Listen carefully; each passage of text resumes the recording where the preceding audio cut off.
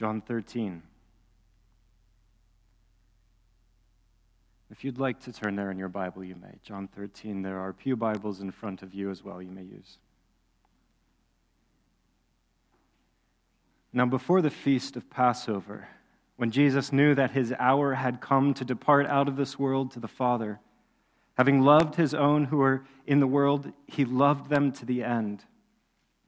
During supper, when the devil had already put it into the heart of Judas Iscariot, Simon's son, to betray him, Jesus, knowing that the Father had given all things into his hands, and that he had come from God and was going back to God, rose from supper. He laid aside his outer garments, and taking a towel, tied it around his waist. Then he poured water into a basin, and began to wash the disciples' feet, and to wipe them with a towel that was wrapped around him. He came to Simon Peter, who said to him, "Lord, do you wash my feet?" Jesus answered him, "What I am doing you do not understand now, but afterward you will understand." Peter said to him, "You shall never wash my feet." Jesus answered him, "If I do not wash you, you have no share with me." Simon Peter said to him, "Lord, not my feet only, but also my hands and my head." Jesus said, "The one who has bathed does not need to wash, except for his feet, but is completely clean. And you are clean, but not every one of you." For he knew that who was to betray him. That was once, and resumed his place. He said to them, "Do you understand what I have done to you? You call me teacher and Lord, and you are right, for so I am. If I, then, your Lord and teacher, have washed your feet, you also ought to wash one another's feet. For I have given you an example, that you also should do as I have done to you. Truly, truly, I say to you, a servant is not greater than his master, nor is a messenger greater than the one who sent him. If you know these things, blessed are you if you do them." Father, these are our holy words, precious words. Give us eyes and a heart that will see them as precious. And as Jesus has given us an example, teach us, Father, how to follow in that way, to love like this, to be humble like this. We have not deserved to be washed, and yet you've chosen to do so. We praise you. We praise you in Christ's name. Amen. Verse 1, you see those words, "The hour had come." You can feel the weight of those words in every sentence. The hour had come. You know, all of John's gospel has been ticking towards this hour. From the very first moment that Jesus appears on the scene in John chapter 1, where John the Baptist declares, "Behold, the Lamb of God." Now, 13 chapters later, that Lamb of God prepares himself for the final Passover sacrifice. The hour had come. And in those last moments before these storm clouds broke, Jesus, like maybe we would do, he doesn't try to steal away and get some time for himself. No, he chooses to do something so humble and so self-sacrificial. Some even might say that he humiliates himself. Already, he's planning to demonstrate his great love for the disciples by washing their feet. And it's no coincidence that right off the bat in verse 2, John highlights Judas's betrayal. See that in verse 2. During supper, when the devil had already put it into the heart of Judas Iscariot, Simon's son, to betray him, Jesus, knowing that the Father had given all things into his hands, and that he had come from God and was going back to God, rose from supper.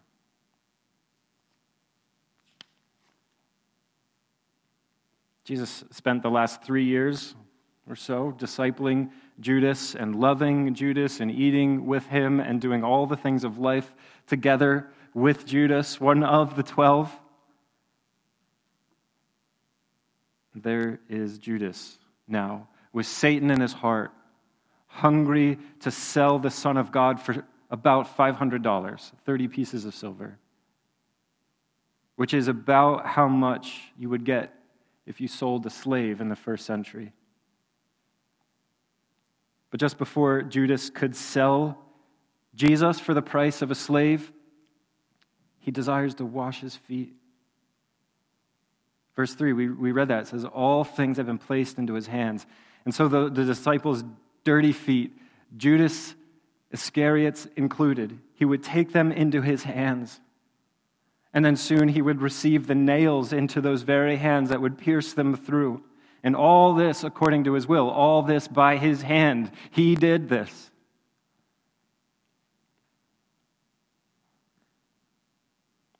He laid aside his outer garments, and taking the towel, he tied it around his waist.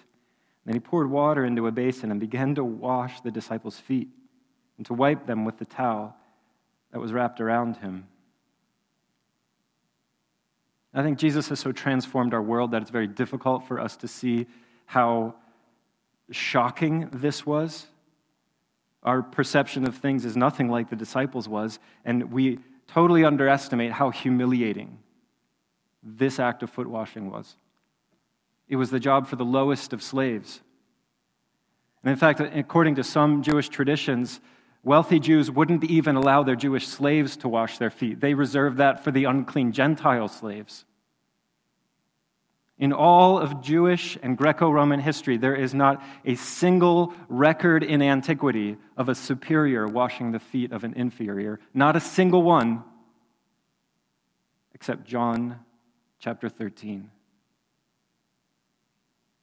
Jesus is making all things new. And so when he stoops down to begin washing the street grime off of the disciples' feet, they're feeling uncomfortable. They're probably feeling embarrassed. They probably think Jesus is embarrassing himself. Eventually he gets to Peter. Peter clearly is struggling with this stunning act of humiliation. And so he says, Lord, do you wash my feet? Do you wash my feet? Like, who am I that you would wash my feet?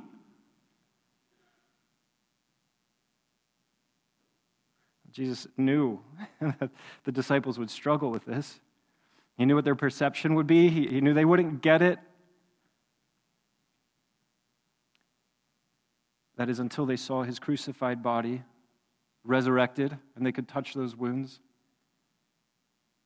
That's why he said, afterwards, you will understand. And so I wonder, even at this Last Supper, if the disciples had any idea what Jesus meant by afterwards. After what, Jesus? When are we going to understand this? Do you think they had any idea what was about to happen to the Messiah, the Son of David, this King of all kings, who was supposed to overthrow the Roman Empire?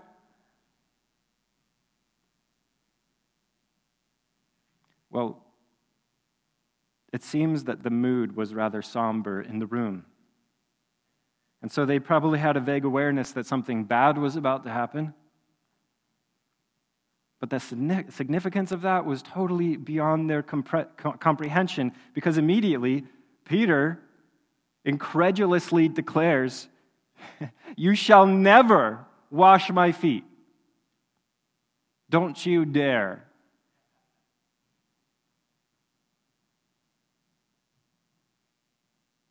Christ's response is masterful. Because with this simultaneous authority and love, he says to Peter, if I do not wash you, you have no share with me. This is not about dirty feet.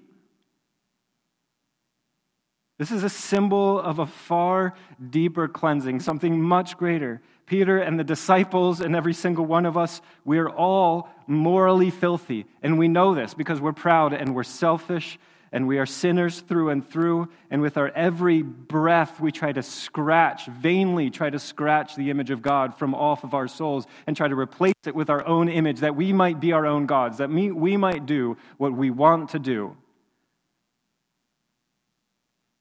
And that's true, we do that, whether we realize it or not. But all we end up doing is making aberrations out of ourselves, and we become these moral abominations, and we deserve for ourselves, as a result, an eternal separation from God, from the holy, pure, and perfect living God. We have no share with him. So we are born with a tremendous need, and we are desperate for him to cleanse us from this moral filth that so pervades our being. We don't need Jesus to wash our bodies. We need him to cleanse our souls. We need a cleansing far deeper than foot washing, and a cleansing that would take a far greater act of humiliation. So to the disciples, a superior washing the feet of an inferior was incredibly shocking. Right? They were not getting it. It was scandalous to them. But not nearly as shocking as seeing the Messiah on a cross dying the death of the damned, in place of the damned. And so we see in both foot washing and crucifixion that the King of Kings lowers himself to the station of the despised so that he could lift unclean sinners up into righteousness. Paul gives us an amazing picture of this in Romans chapter 5. God shows his love for us in that while we were still sinners, Christ died for us. Since therefore we have now been justified by his blood, much more shall we be saved by him from the wrath of God. For if while we were enemies, we were reconciled to God by the death of his Son, much more, now that we are reconciled, shall we be saved by his life. More than that, we also rejoice in God through our Lord Jesus Christ, through whom we have now received reconciliation. And so yes, when we come to Jesus in faith, we turn from the unclean desires of the flesh, that old life, and we trust now in Jesus Christ's cleansing work. We are reconciled unto God. We are justified. We are saved. We are made pure. As he is pure, so he has made us pure. Now look at verse 10. Jesus said to Peter, "The one who has bathed does not need to wash except for his feet, but is completely clean. And you are clean, but not every one of you." For he knew who was about to betray him, which is why he said, "Not all of you are clean." So bodies, and feet especially, I think, need to be cleaned again and again. And for some, that's more than for others. But the soul, once washed in the saving grace of Jesus Christ, is forever clean, never needing cleansing again. It is done. Hebrews 10:14, we read, "For by a single offering, Christ has perfected for all time those who are being sanctified." What a paradoxical statement that is. You are being sanctified, yet simultaneously you are cleansed, purified for all time. You are pure and righteous and justified, and you are being cleansed. You are being sanctified. But that cleansing, that soul cleansing that brings us, that reconciles us to God and makes us pure,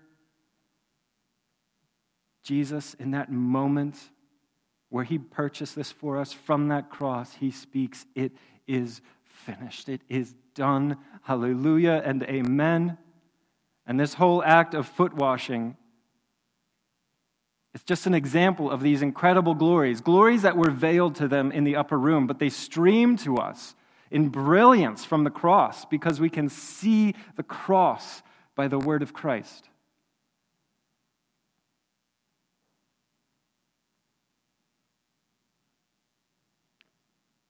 But in that upper room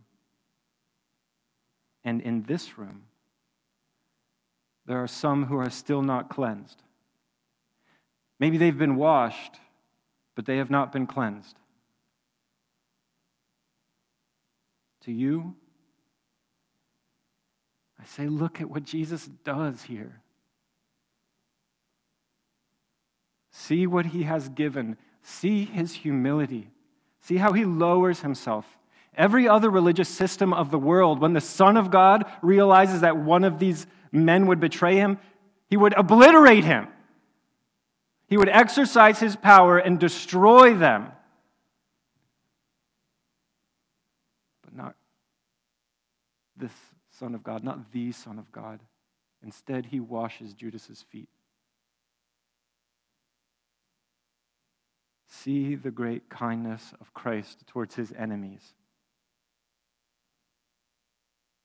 Come to him for cleansing.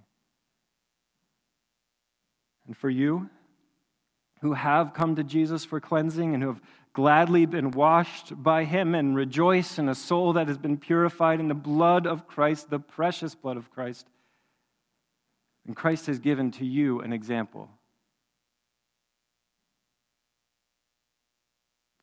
When he had washed their feet and put on his outer garments and resumed his place, he said to them, "Do you understand what I have done for you? You call me teacher and Lord, and you are right, for so I am. If I then, your Lord and teacher, have washed your feet, you also ought to wash one another's feet. For I have given you an example, that you also should do just as I have done to you. Truly, truly, I say to you, a servant is not greater than his master, nor is a messenger greater than the one who sent him. If you know these things, blessed are you if you do them." When Jesus says you ought to wash one another's feet, in verse 14, we're not to understand that like it's an ordinance of the church, like baptism and communion. Like you literally need to wash people's feet. Some of us will do that, perhaps even tonight. But it isn't a command. It's a symbol. It's a symbol of love and humility. No, we are not mandated to wash one another's feet, just like we are not mandated to crucify ourselves, even though Jesus says, if anyone would come after me, let him deny himself and take up his cross and follow me. No, foot washing is about following Christ's example. It's about laying aside our own rights. It's about humbling ourselves to honor and to help one another, to lift each other up. And so Jesus is giving us not a mandate, but an example of a posture that we are to emulate towards one another. And I think that there is one scripture that, perhaps more profoundly than anywhere else, really shows us what this means. It's in Ephesians chapter 5. Husbands, love your wives, as Christ has loved the church and gave himself up for her, that he might sanctify her, having cleansed her by the washing of water with the word, so that he might present the church to himself in splendor, without spot or wrinkle or any such thing, that she might be holy and without blemish. So did you catch the way that Jesus cleanses? The way that Jesus cleanses his beloved bride, his church, us, is by the washing of water with the word. It's his word that cleanses us. We know this because faith comes by hearing, and hearing by the word of Christ, Romans 10:17. So at the same moment that we heard the gospel and we believed, Christ cleanses us by giving us the water of his word. The water of his word. The work of the indwelling Holy Spirit, when he comes to rest in these hearts, is to write God's word on our hearts. The law of God written on human hearts, this heart of stone ripped out and a heart of flesh put in it, a heart that beats with the word of God. And once washed, like John 7:38 says, once washed, we then flow with rivers of living water. So Christ has therefore equipped us to wash one another with the word. So what do? We seek wisdom from heaven, and we humbly apply God's word to one another, and we exhort with gospel truths, and we confront sin with Scripture, and we strengthen one another with God's promises. Yes, the promises of God have a sanctifying power. 2 Corinthians 7:1 says, since we have these promises, the promises of God, beloved, let us cleanse ourselves from every defilement of body and spirit, bringing holiness to completion in the fear of God. And so we wash one another with the word, giving to each other gospel truths and God's promises, and strengthening and exhorting and encouraging and rebuking one another into all holiness and maturity, that we might become the measure of the fullness of the stature of Christ. It's amazing. So yes, Christ has given us to one another that we might be able to lift each other up out of the muck, together help clean the grime off of each other. And when you know, brothers and sisters, that we're going to fall into the mud, we all do. And usually more often than not, when we fall into the mud, we choose to splash around for a little bit.